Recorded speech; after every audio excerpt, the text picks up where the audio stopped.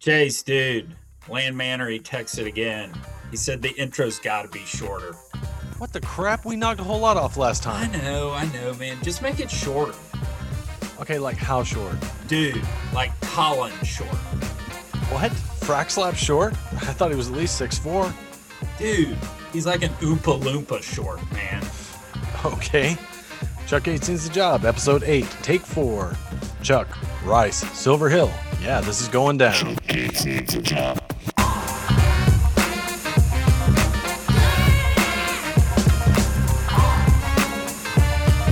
Chuck Yates Needs a Job.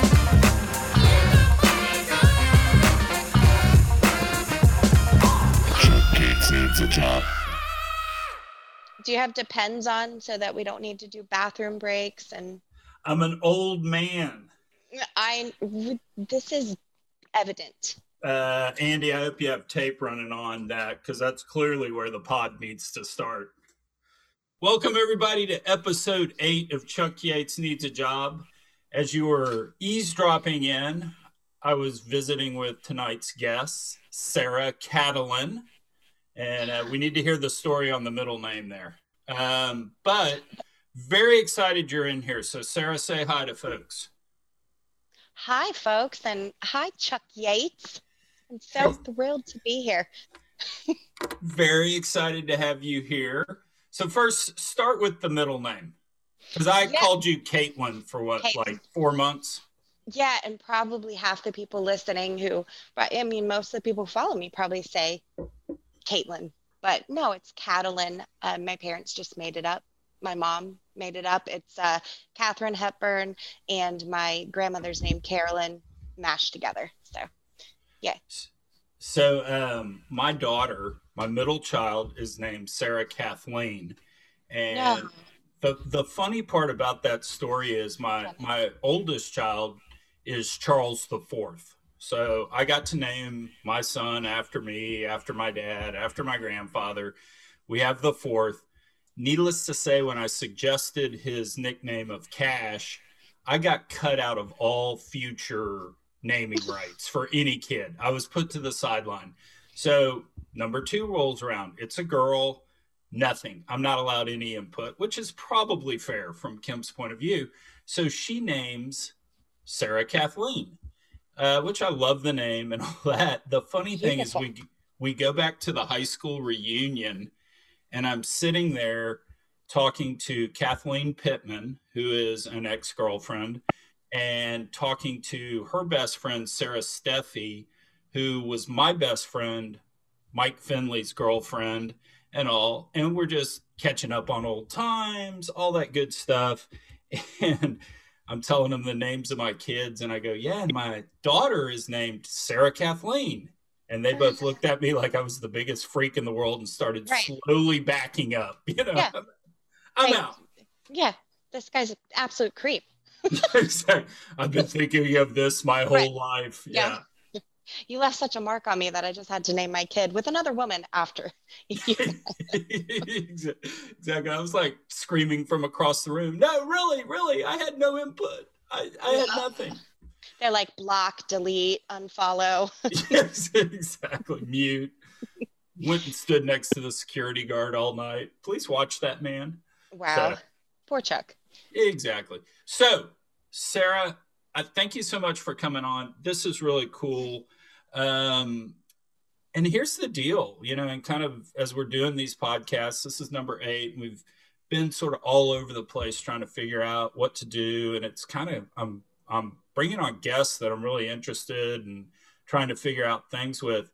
I want to learn about what you do investing wise, because I've been obviously following you, call it 4 months now, trying to understand what you do. And I'm just fascinated by this because 2 things. One, I've always been an efficient market guy. So I have no idea how people make money investing in the public stock market. That's number 1. And then number 2, as a private equity guy, we sit there and invest in these companies, and they're private. They don't mark to mark on any given day. We have control. We can tell them what to drill, not drill, all that sort of stuff. And you have nothing like that. Yeah, but no control, zero control, fully at zero the control. mercy. But you can bail at any sort of point. So Yeah. lay it on Nice me. to have What do control. you? So lay it on me. What do you do? Yeah, so I'm what they would call a swing trader mainly, although I do day trading. I'll go in and scalp, just depending on my mood. But that's not my sweet spot. As I'm talking to you, I'm coming off a really bad day trading day because and I posted about this, and I think a lot of people could, resonated with them because everyone's been there. I just hit wall after wall, and I was trading like absolute trash, and it's just not my thing. And day trading is just when you're going in and out and taking profits and small profits in and out all day long for either the same ticker or a different one.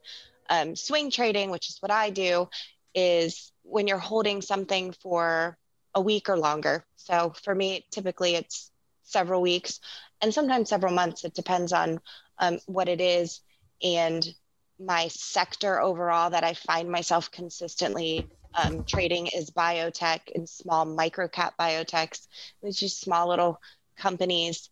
I call myself a trash panda, bottom feeder, which is really just the age old, buy low, sell high. But I'm coming into these little beat up sub 20 small and micro cap tickers that are oversold.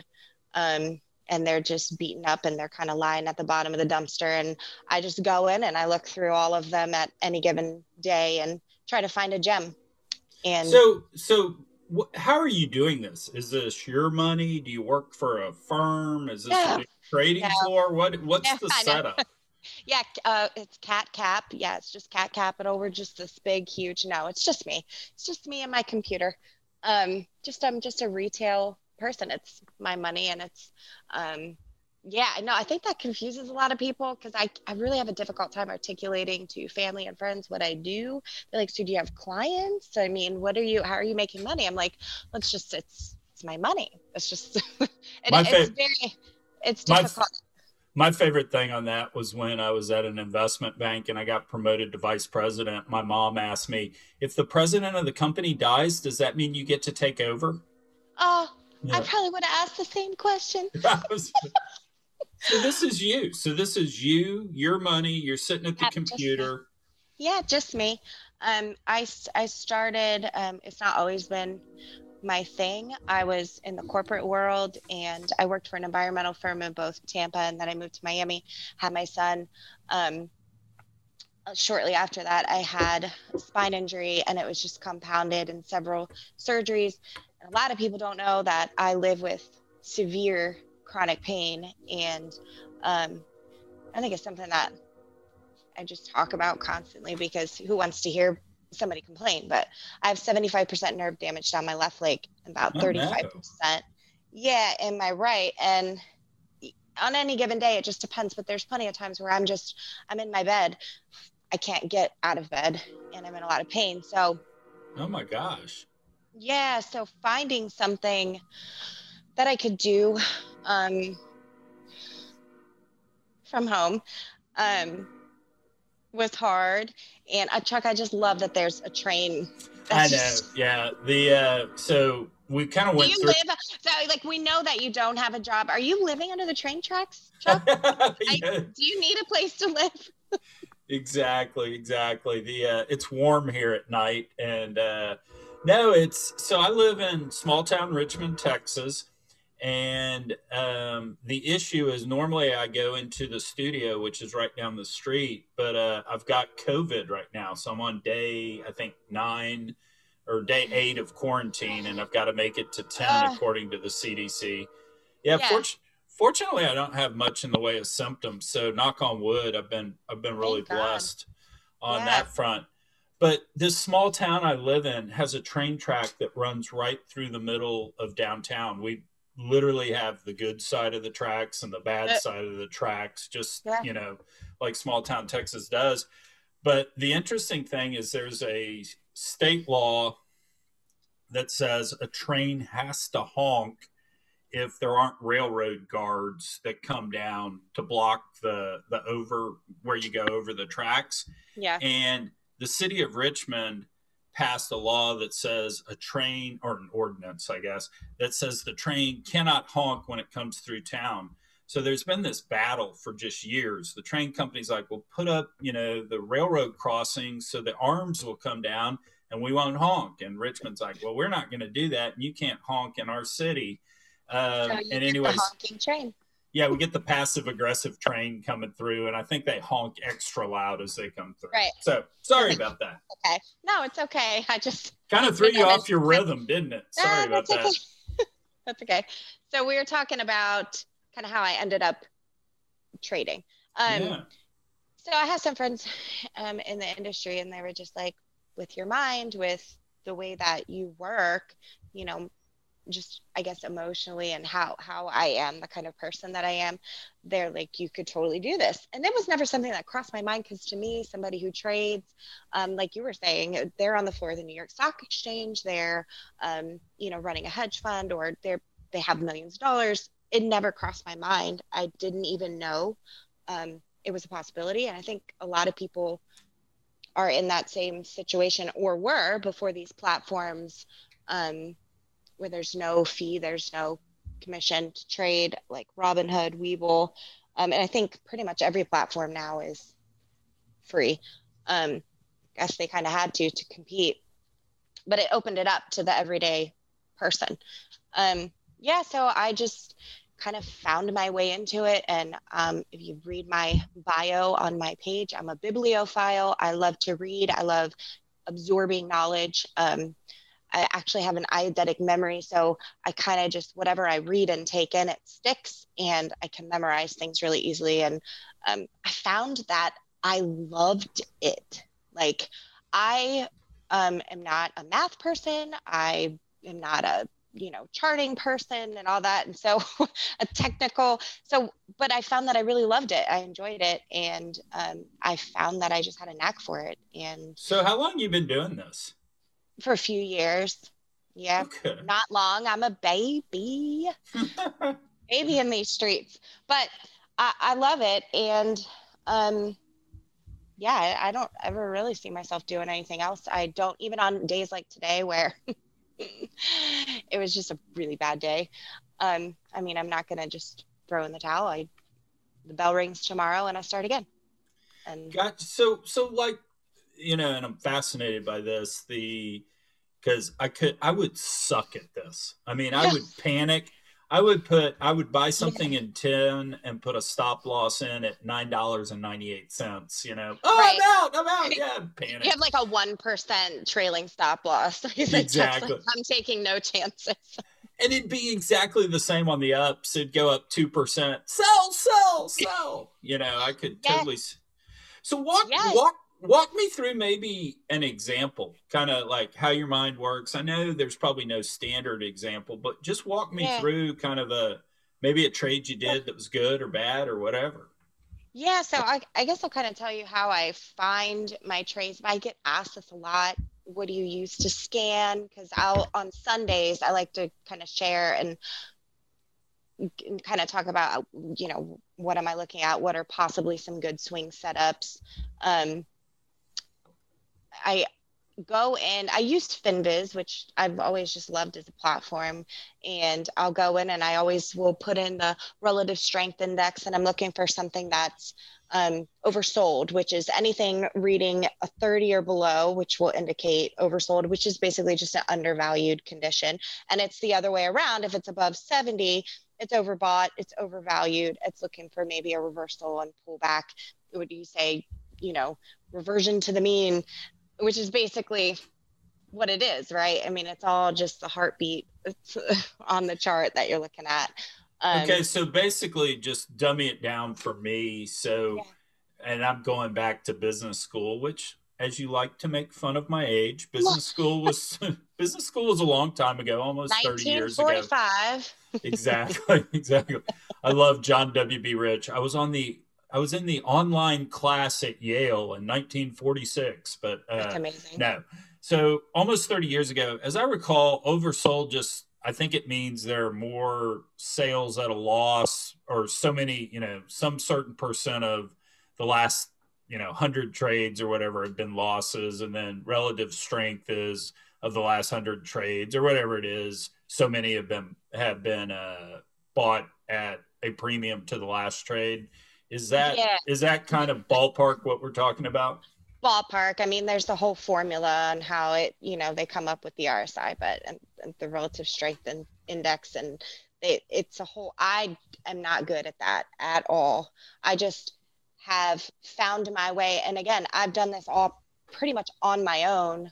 I didn't have Twitter. I think you were like at one point, how did we even come to meet each other? Because you're on energy, you're EFT, and I'm over here on FinTwit, and our paths just kind of crossed.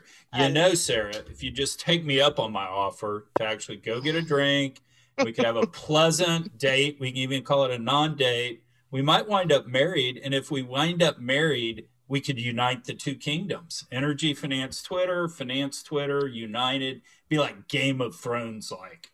Yeah. And we all know what happens in the weddings in Game of Thrones. I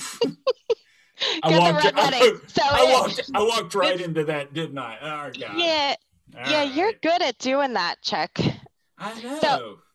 So circling back, that was a really good effort. A for effort. Really. Thank you. A for effort.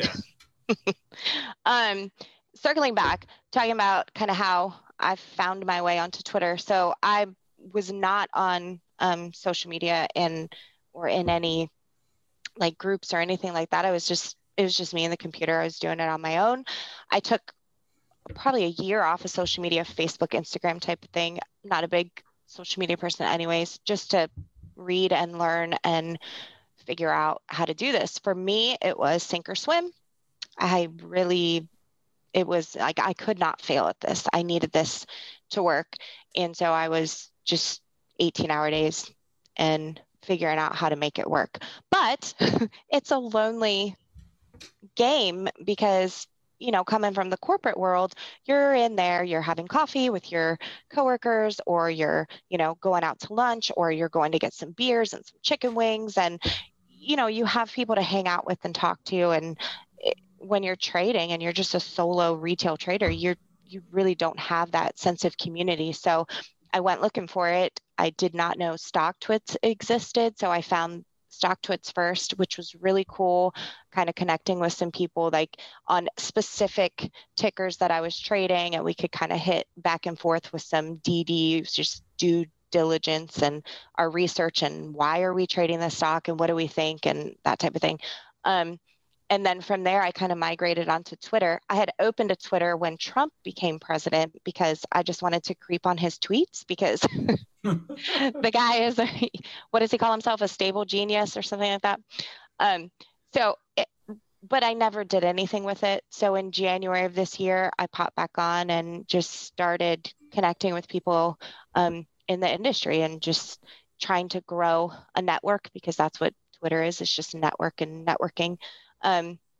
I found FinTwit, and it was just like this little sub-universe and these amazing people full of characters. I mean, you have the Anons, and some of them are, but some of them are really funny, and they're actually very smart, brilliant people. And I assume that they're Anons because they're in the industry, because some of them they're brilliant.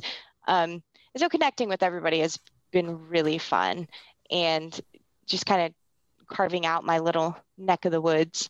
And I think just EFT and FinTwit are kind of intertwined, and somehow we got interconnected. We ended up on roll call.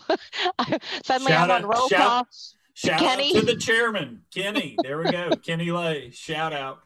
I mean, yeah. And he did these videos, and it was wild, but it was fun because it was, it was like, we're going to go with, coworkers and people we hang out with, and we're going out to drink or whatever, but it's all cyber, which is so weird, but it's fun. I mean, I really end up caring about some of these people that we connect with, and I love the community. I think it's a great little community, and yeah. No, it is pretty cool. It's I've got two kind of funny stories on that. One, there's this running joke about Chili's out on Twitter and Energy Finance Twitter, and I don't even know the exact genesis of it, but the real Jeff Skilling at some point made a Chili's joke, like that trader couldn't even be a waiter at Chili's or something, or I might as well just go to Chili's. So there's this whole thing about Chili's jokes and all this. And what's so funny is anytime we come across a Chili's, I'll get out and take a picture in front of it and make my daughters take it. And they're like, really, awesome. Dad, we're doing this for Twitter. Yeah. Huh? And then the other thing is, no, you're right about the community. It's really cool. I was on Twitter way back in the day. I mean, when it first started up, of course you were, Chuck. Yeah. No. Well, and I traded DMs with Chad Johnson. He actually sent me his cell phone number at one point, but of course he's changed it. Of course. Since then. I traded tweets with Shaquille O'Neal one time. That was kind of cool. So fun. It's really a fun platform, and it's unique, and it kind of stands on its own versus, Facebook and Instagram. I'm not one to sit and, I don't want to look at what you made for dinner, and it's just, I don't have time for that in my life. I'm not interested in that. So Twitter is its own different animal, and I love that. And then of course now we have fleets, which is like, okay, but that's pretty fun too, I guess. It's another way to connect with the people that are in the community. So I've enjoyed it. I really like it. And I mean, here I am on a podcast, Chuck Yates Needs a Job podcast. Why? I don't know. Yeah, you should aspire to more. But anyway, so run us through like an example of a trade you did. So Sure. I'm dummying this down for me, but you're sitting there, your screening tool is oversold stocks. So stocks that people have been dumping. So you're digging through that, you're getting your screen of kind of that. And like you said earlier, that sounds like you're looking for potentially opportunities that revert to the mean. Yeah, bounce back. So walk me through one. Yeah, so this is a interesting one, and it's actually very popular now because it just went absolutely balls to the walls, screaming oversold, but I mean overbought. It was Fuel Cell. I actually had Fuel Cell last June at 30 cents. It was just this little beat up company, but I was fascinated by the technology, and to me, I feel like fuel cell and hydrogen, all of that's the future. I mean, we're moving away from, although of course, oil and gas is never going to go away. Right. Sorry. I mean, we could have that conversation, but of course, fuel cell and hydrogen, they're coming in. And I was like, well, what's this company about? But the more I dug into it, the more I was like, wow. And Jason Few took over, and he really just restructured the whole company, and they had a lot going on. And so I just bought the crap out of it. And because that's what I do, is I come in at the bottom, and I just wait. I just lie in wait because I have patience and time on my side. And I try to stack my swings, like for different catalysts that are coming up, especially with biotech, like different trial dates and things like that. And with Fuel Cell, it was a year. I mean, it had little bumps. And should we pause? Nah, here comes the train. I hear the train a rolling round the bend. Wow. Who's singing that? Yeah. Oh, okay. So then, okay. It's really hard to. Okay. So Fuel Cell Energy, is this the molten carbonate fuel cell company out of Danbury, Connecticut? Yes. Yep. Well, I guess I can't talk now because of the trend. Sorry. Okay, is the train done? What?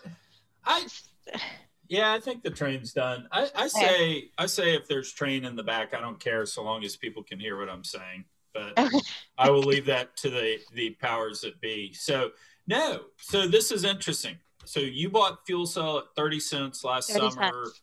You wound up holding it for about a year. Is that what you said?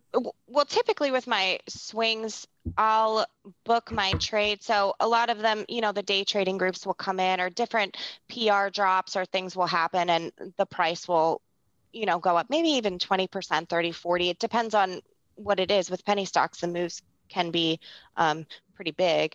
And I'll just sell a quarter to a half of my shares to recoup my initial investment and then just leave the rest of them to ride house. Basically, they're free shares at that point.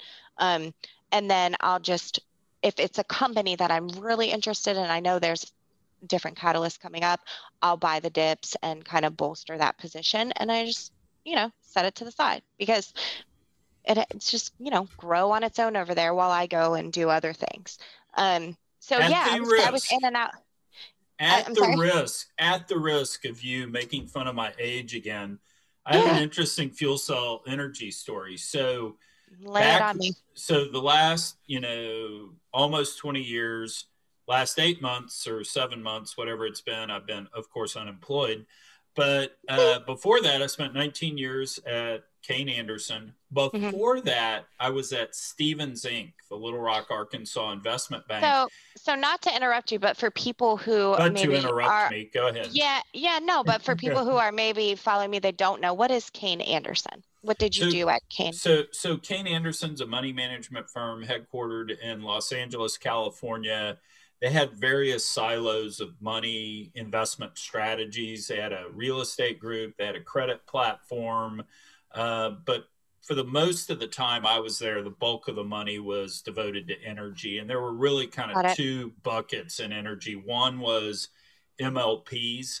So Kayne on any given day would be the largest investor in MLPs. And they did it through various publicly traded BDCs / closed-end funds. And then they also had private partnerships that did it. And then for the most, until the last couple of years, the one big private equity strategy we had was in oil and gas. So what we were doing was kind of early stage assets. We'd go in, back a small little company, lease some acreage, drill the first what I do. Yeah, find him a little. Yeah, we called it 5 guys in a rusty pickup truck was kind of how we described our companies. We'd drill the first horizontal well in a county and stuff. So we'd have big, huge wins, but we were much more venture capital, early stage type assets. But before I was at Kayne, I was at Stephens. And when I was at Stephens, I actually had an engagement to do a private placement for Fuel Cell Energy, except this was when they were still called Energy Research Corporation. Wow. So this was like, that's crazy. This was like the only fuel cell was out back of their plant in Danbury, Connecticut. You could walk out back there. It was quiet and it made enough electricity to like light a light bulb up. They'd go, stop, turn it on. Yeah, no, it was crazy. That's crazy. And now they're doing microgrids and, the whole thing with Toyota and the whole fueling thing, the port of Long Beach. That's crazy. So what was this, 30 years ago? Not 30 years ago. It was late 90s. So it was, call it 22 years ago, I bet. And That's fascinating. We took them around. We introduced them to Enron and Dynegy and all these public, El Paso, GE. We introduced them to all these folks. We had a term sheet from Enron and we were kind of working on it. And then Power Technology just took off, like with the whole rest of NASDAQ. Yeah. And their stock price like quadrupled in 6 weeks. And they went out and did a big public offering. Yeah, I know. Left me kind of at the sideline. But anyway, I've been to Danbury. The one other weird thing about Danbury, Connecticut is, you'd fly into Manhattan, and I flew in, had a business dinner, and then I'm driving a rental car up there. And here's kind of the small world. So this is late 90s. I think this may have even been before the show started, but Candace Bushnell, who wrote Sex and the City, the book, and she wrote a recurring article for, I think, the New Yorker called Sex and the City that the TV show was based on. She actually went to Rice University. And if you listen to the intro, I'm proud to say I went to Rice University. Oh. She was only there a year. But anyway, she was on an AM radio station sitting there talking about Sex and the City, her book that was coming out, and the TV show coming up. And she was talking with And for years, I thought it was Sean Hannity. But actually, I went back and looked just 2 weeks ago. Just I don't even know why I was doing it. Candace Bushnell's name came up, but it was Mark O'Meara, who's a radio talk show guy, supposedly in New York, a big famous one. They went to prom together. How funny! So that it's is such what a I small listen world. to. That is what I listen to. On your way to Danbury, Connecticut, to Fuel Cell. To Fuel Cell Energy, in which Amazing. I was unable to complete a private placement, and I should have bought the stock. I didn't. Right. Well, who knows what it's going to be, and then so I actually took profits. It went up to 350 at one point. I'm not sure the time frame because I trade so many different things, but just within the last few weeks, once Biden was elected, the highly contested election. Trump will say that he's elected, but anyways, we'll leave politics out of that. But once he was elected, there was this massive influx into marijuana and EV plays, anything that was clean energy. So Fuel Cell saw this massive influx of day traders and swing traders, and I think they went up to $1 billion volume at one point in the day. They were just trading absolute insanity. It went up to like 1150, maybe even more. I don't know, but yeah, really crazy. And didn't they just do an offering like in the last few days or something? Oh yeah, exactly. Of course. Are you crazy?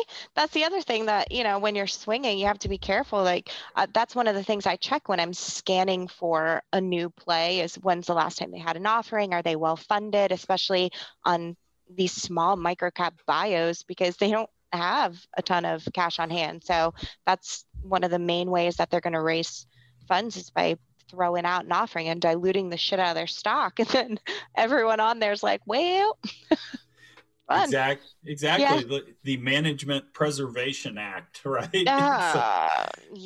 God. It's interesting.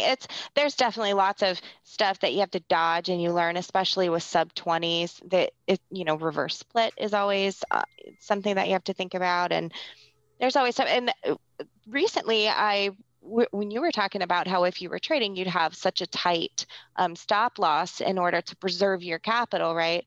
I actually rarely break my stop loss rules. I keep it within 5 to 10%, depending on how, what's the historical pattern of the stock with the dips. Is this just a dip or is it actually crashing on something? Because I don't want to get stopped out on a dip if I'm swinging. So there was a play recently that the phase 3 was coming out, and I knew it was coming out, and it didn't meet its primary safety endpoints.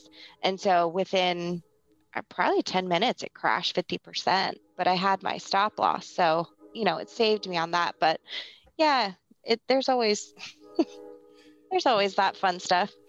So that's wild. And it sounds like what you do is you've got a screening tool, you're looking for oversold things, but then you actually go do quote unquote fundamental analysis. I mean, absolutely. You're like, yeah, there's both sides to it. So for me, you can't just go off of the text, and also you can't just go off the funds, the fundamentals. To me, it's you take the text and you take the funds and you marry them together and you get holy matrimony, and then you get little money babies. So that's my I'm sorry, I'm just having a visual of text and fundamentals having sex, and I'm not really sure how that would work. Who's on top? I don't know. All the quants and the tech people say it's the text. And all the other people would say, it's the fundamental analysis. It depends. The day traders say, the fundamental analysis is completely pointless. FA is pointless because that's not what they're looking at.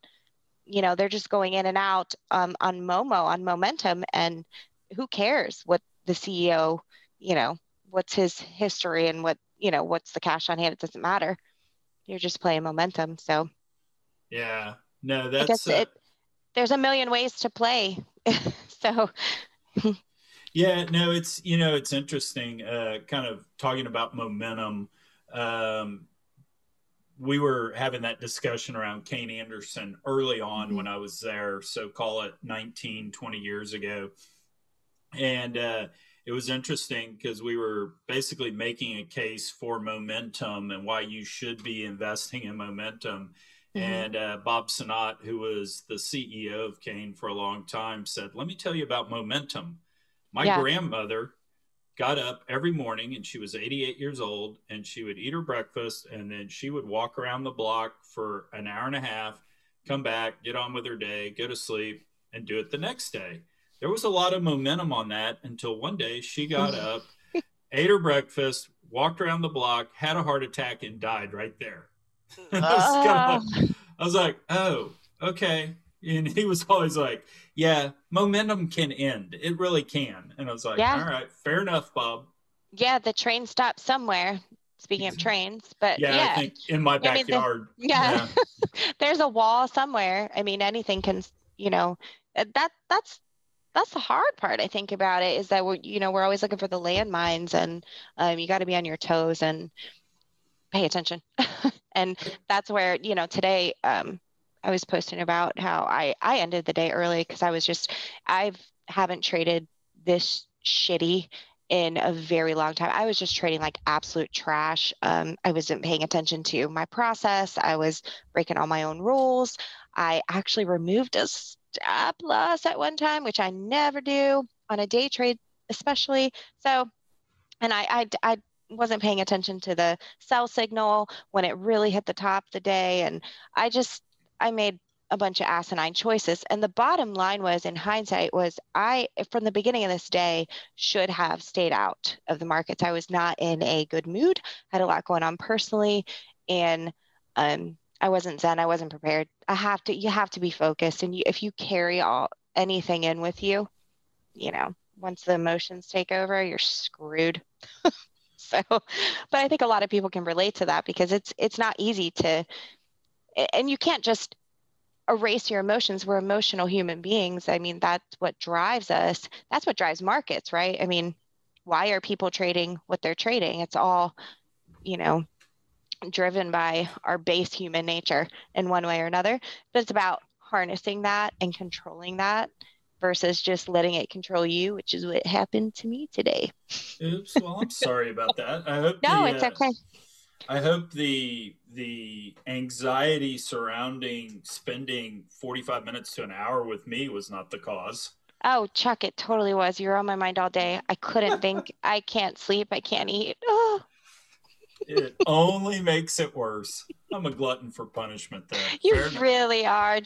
I know. You really are. You're like my dad, though, Chuck. It's like, pretty sure. I'm pretty sure, No, you're a good guy. I appreciate you, taking the time to want to talk to me, because I always like when you told me that, I'm like, I'm a nobody. I don't know who wants to hear from me. I don't had to convince me. I don't think you're a nobody at all. You've got 8,000 followers on Twitter. They seem pretty devoted. You got a big fan following over on Energy Finance Twitter. I get a lot of DMs in terms of, hey, do you think Sarah's actually going to go out with you? And I always have to text back, yeah, I don't think so. No. R.I.P. Chuck. They're rooting for you. You got some great wingmen out there. I'll tell you that. No, it's a great group of people. I love the platform, and I love the community that I've built, and I hope every day to add value in some way, whether it's just talking about, emotions or life or something encouraging, inspirational, or funny, just trying to add some kind of value. So here's my dad's story. So, and I'm going to name drop totally on this, so sorry, but that's kind of my thing. Of course it is. It's like the wine flex, Chuck Yates got a flex. So Thomas Rhett, the country singer, I dare say he's a friend of mine. And so anyway, we're out. We've hung out a few times. Great guy. And, he says something to the effect of, or somebody says something to the effect of, yeah, you're like his father. And I was so offended. I'm like, what? How the hell? Father?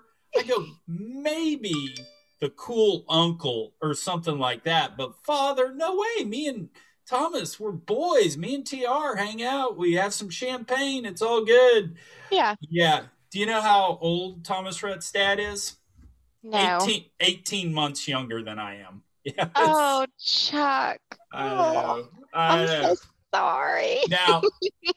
Now, Rhett was 18 years old when he had TR, so there is a little bit of that going on there. But yeah, that was deflating. So thank you for bringing that up. The bad day you had today, I'll have tomorrow now as I sit up all night and count your gray hairs. At least you have hair, Chuck. I mean, I do. Thank goodness. I mean, you have hair. You don't have a job, but you do have hair.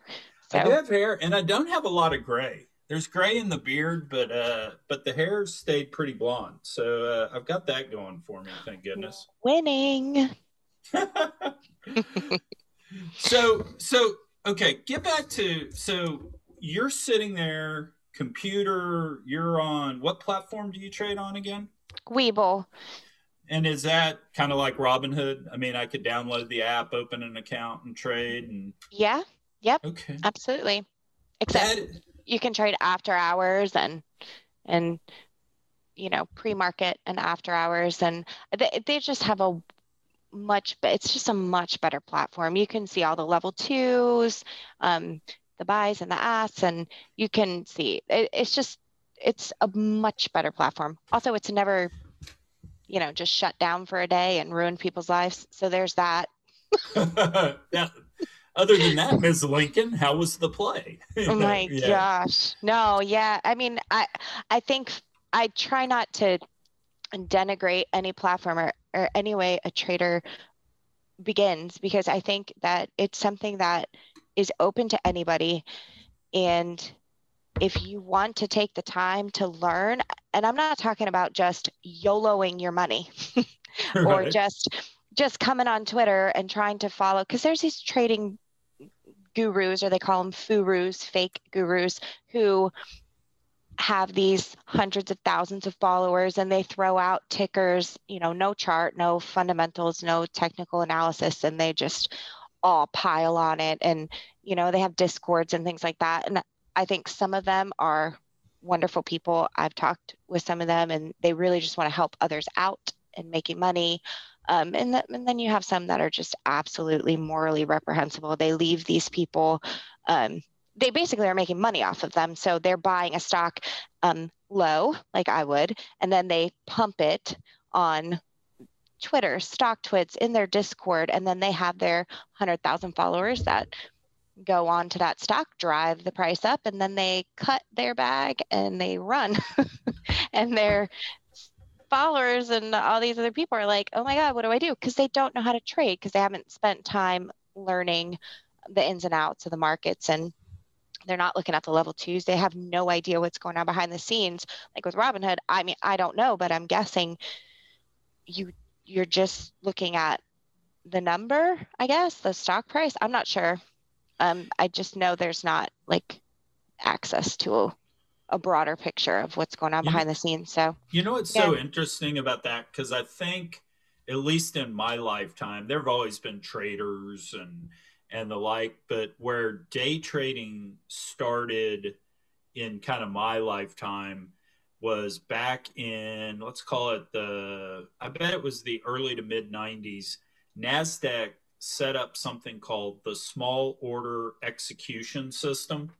And wow. what it was is it was basically almost a separate market, so that somebody could buy 100 shares, 200 shares, all that. But technology being what it was, there was a time delay between the SOS system, and these guys were called SOS traders, and the actual NASDAQ. And so it was quote unquote real time, but there may be a 15-second delay. So you could sit there, you literally sat there at a computer and you watched the SOS market and the NASDAQ, and you would see IBM at 72 and then at 71.90 on the other, and you just arbitrage the hell out of it till it went away. Shit. Oh, yeah. And that's amazing. Well, no, and that was, I mean, there were big, huge businesses. Houston had Momentum, Block, all these different companies, And the business model actually is, if you were a cabbie or you owned a furniture store or whatever, you showed up at the office and you rented a terminal from those guys Stop. for like That's whatever. amazing. See, I never contemplated that on what day trading would have looked like when we didn't have an app on our phone or, Yeah, it was, you literally had to go into the place, you'd trade your own capital. But that was true arbitrage. You literally were selling at 72, buying at 71.90 until it disappeared. And I mean, like high-end technology at the time would light up stocks in different colors if they were different numbers. Wow. But you were manually typing it in. Right. That's fascinating. Like And I mean, I'm playing a sure video game. right. And I'm sure none of the people that, I mean, I probably couldn't go on the floor of the stock exchange and, do anything. I mean, what? Most retail traders can't. I just know my process. I know what works for me. I know sitting at my computer, which is me and my screens, what I can do. And I know what doesn't work. And it's all just been through trial and error. What they call paying market tuition. Yeah, exactly. You're gonna pay. It's not an overnight thing. Anybody who says it is full of absolute shit. And you should So run the other way. are you long only? Will you ever go short or? Yeah, so I've tried that. I've tried options. I've tried on all the shoes. Nothing felt right to me. It didn't feel right to me. I'll probably go back to it if I get bored, but honestly, I just love what I do and it flows really well. I'm intimate with it. I'm intimate with my process and it works for me. And it's one of those things that's kind of like, if it ain't broke, don't fix it. So are you dependent in all of this on kind of the bull market going up, or do you have periods of downtime where you're actually still able to make money and pick through your winners? Yeah, but I mean, it's on and off. I was just talking to one of my girlfriends about this the other day because, I have times where, I'm hitting a 1,000% runner off of some great trial data, or, the company got bought off, or whatever it is, or, fuel cell. That was a massive trade. All these different things, and it's just you kind of have to. It's a snowball, right? And you just kind of have to protect your snowball as you roll it around. And I'm not going out buying Lambos and a bunch of giant properties and going to Nobu. I'm not doing major wine. I'm not doing major wine flexes in my basement. I'm just living. So I think it's. Hold on. What? For the record. What? For the record. I didn't say anything. For the record, number one. When you live on the Gulf Coast, the water table is at about 2 feet. So we don't have any basements.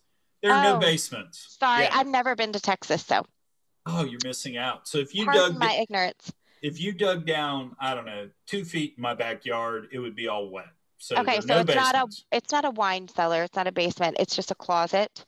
Is that what this is? Yeah, this is actually kind of an off-site storage deal that I have. And I want to clear this up. So I feel very defensive now. I feel very defensive now. You have to let me finish. Chuck.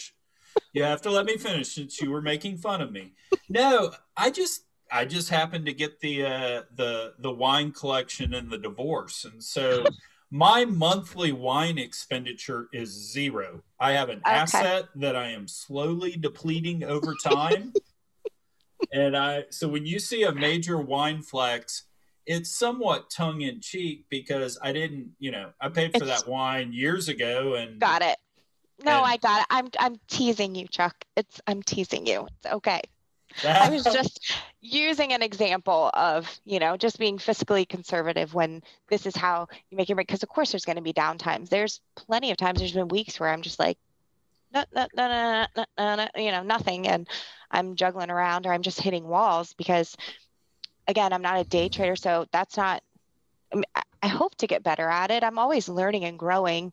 But I find myself hitting walls with day trade, with just scalping in and out all day long. I do okay, but it's just, I don't know, it's not my thing. I prefer to swing. So yeah, sometimes you hit home runs with your swings and sometimes you don't. And you just have to um, not go spend, spend all the money you make on a trade on a Lambo or something. We're all one trade away from humility, Bud Fox. So yeah. Shit. We're all one away from anything. Yeah. It can all be taken in a blink of an eye. I think the market teaches you that. I've had plenty of times where I've, learned the hard way of not installing a tight stop or not paying attention, just plain old not paying attention, and watched everything go down the drain and just stare and as that entire chunk that you had is just evaporates and the market just takes its dues. Yeah, it'll get you. Yeah, I mean, I think the big lesson, and I've talked about this kind of ad nauseum on various podcasts, so I'm not going to belabor it here. But I mean, I think the biggest thing that I learned kind of having some distance from investing as I sit around and just watch things, way oversold the ability to create alpha and to have some unique knowledge and be able to do better than everybody else. I actually think looking for that kind of stuff causes you to take more risk than you normally should. And then way freaking undersold the risk of the beta, the oil price. I mean, making the call of, Chevron outperformed Exxon by 100 basis points, but I missed that oil fell 50% and I lost 2/3 of my money, Yeah, it's like taking a myopic, you're just being myopic and you're not seeing the full picture. You can get caught up and I think it's just simple. You should kind of simplify it. I think the more convoluted you make it, Yeah, no, because the interesting thing, just putting myself in your shoes, kind of trying to think through it is, and I don't want to make things any more complicated. And trust me, I don't know what I'm doing. I've never been a public stock person, but you almost wonder if, you find your winner the way you normally do, and then if you short like multiple a like amount of same industry type stocks, then you don't care if the general biotech market goes up or goes down, so long as your person outperforms, your stock does. Yeah, no, exactly.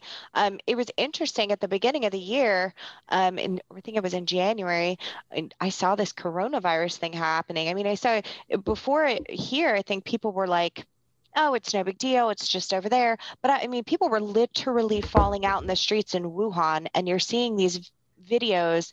And this was in January, and I just diversified heavily out into all the small microcap bios that I speculated that could be a COVID play.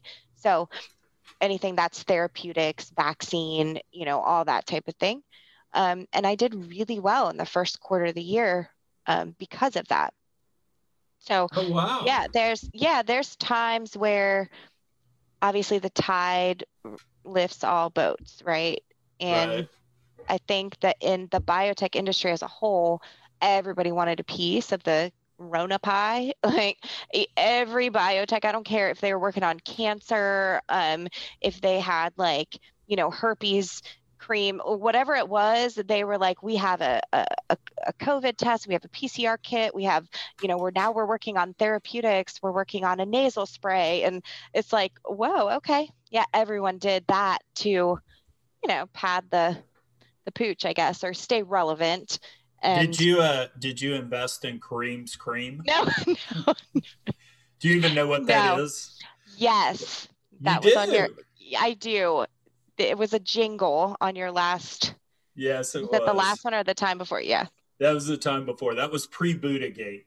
So. Oh gosh, I don't even understand Buddhagate because I'm not an energy person, so I don't even understand that. I just like the people who are in energy, but I don't even understand all of it. I don't even understand 80% of this stuff. I'm still learning and growing. I just feel privileged to be in this space and that the people of FinTwit and EFT have just been so kind to me. I haven't gotten anybody that's like, well, besides all the people who think I'm a catfish from the beginning. I'm like, who is this girl? She must be a catfish. I'm like, nope, just me.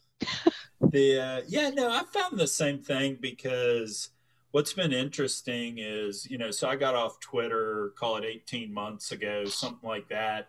The whole thought being, Kane always wanted to get rid of me, but I didn't need to give him the rope to do it. And things just kind of felt a little hotter than normal, a couple of years ago. So trying to kind of keep your head under. Yeah. Career advice, do not go on Twitter as yourself if you want to run a private equity firm. Just a little pointer there from me to you. Probably why there's so many Anons. Yeah, exactly. So anyway, after I got unceremoniously publicly humiliated and shown the curb, I went back on in my own name. And what was cool about it is a lot of shots were thrown my direction. I was made fun of a lot, but a lot of folks were sending DMs saying, hey, dude, did I cross the line? I just thought it was funny. And I'm like, no, that was really cool. And kind of teasing you or something. Yeah. I think that the space is like that. You have to have thick skin to be, I think, probably in this industry as a whole, but definitely on Twitter, you got to have thick skin. People like to poke. Yeah. Oh my God. I can't believe I didn't make a joke there. I'm so losing my fastball these days. Wait, a joke. Oh, see, I lost that too. That went over my head till just you said that. I know. Gosh. People like to poke. Is that what it is? Yeah. Yeah, exactly. It's because I'm old. I'm dad-like, I guess. I can't. I'm never going to outlive that. I'm going to have to transition to dad jokes because right now I'm still in 13-year-old boy joke mode. That's never going to go away. Because I have been surrounded by men my entire life. That's never going to go away. I don't care how professional they are. I don't care what kind of person. They're just boys, I think, perpetually stunt at 13 when it comes to certain things. So, I mean, I cannot say the word boobies without giggling. Of course not. Yeah, exactly. Of course not. What are you going to do? That's okay, Chuck. Oh, well, I will try. What's the difference between a Bond and Chuck Yates? At least the Bond matures. Oh, Chuck. Yeah, that's a dad point. Thank you. Yeah, that was super dad joke. That's great. Tip your wait staff, drive home safe. Second show is always different than the first. I'll be here all night. So, Sarah, you were very, very cool to do this. Thank you. Thanks for having me on. Again, you had to pretty much convince me because I was like, yeah, but I think it was fun. And hopefully somebody got some value off of it. Well, I think when I promised to be 1,408 miles apart from you, that was kind of the, okay, maybe I'll do it. You had to make sure you're not a serial killer, Chuck. Yeah. No, I get squeamish around blood, so you don't have to worry about me serial killing anybody. Or killing, period. Not just serial. Yeah. Exactly. Not even once. Not even once. Not even once. That's great. Never really had the urge. Anyways, all right, guys. You're very cool, Sarah. Thank you much. Thank you. Bye, guys. Alrighty. See ya. Itchy bums or itchy feet, rashes sprawled across your meat. No more itchy disappointment, creams. Oink.